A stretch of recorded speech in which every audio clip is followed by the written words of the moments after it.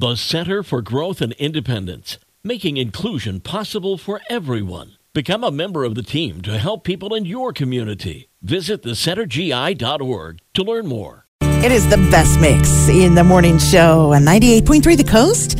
Time for your happy headline this morning from United Federal Credit Union. We get you. Last week, a storm blew through Ascension Parish in Louisiana.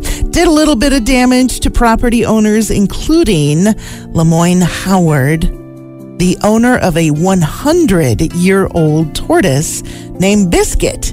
Now, Lemoyne's backyard gate was damaged, and Biscuit lives in the backyard.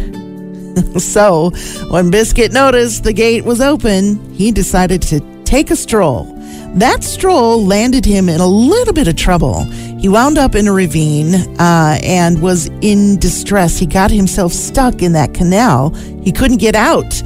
Luckily, someone noticed and contacted animal control. They were able to get Biscuit out safely and then take him to the shelter, where they then posted a photo and posted it on social media. Soon, somebody contacted Lemoyne to let him know that Biscuit had been found. So Biscuit was brought back home. The fence and the gate have been repaired, and Biscuit can't get to any more trouble. But Lemoyne and his family are so happy to have him back. That is today's happy headline. Thanks to United Federal Credit Union, we get you from the coast.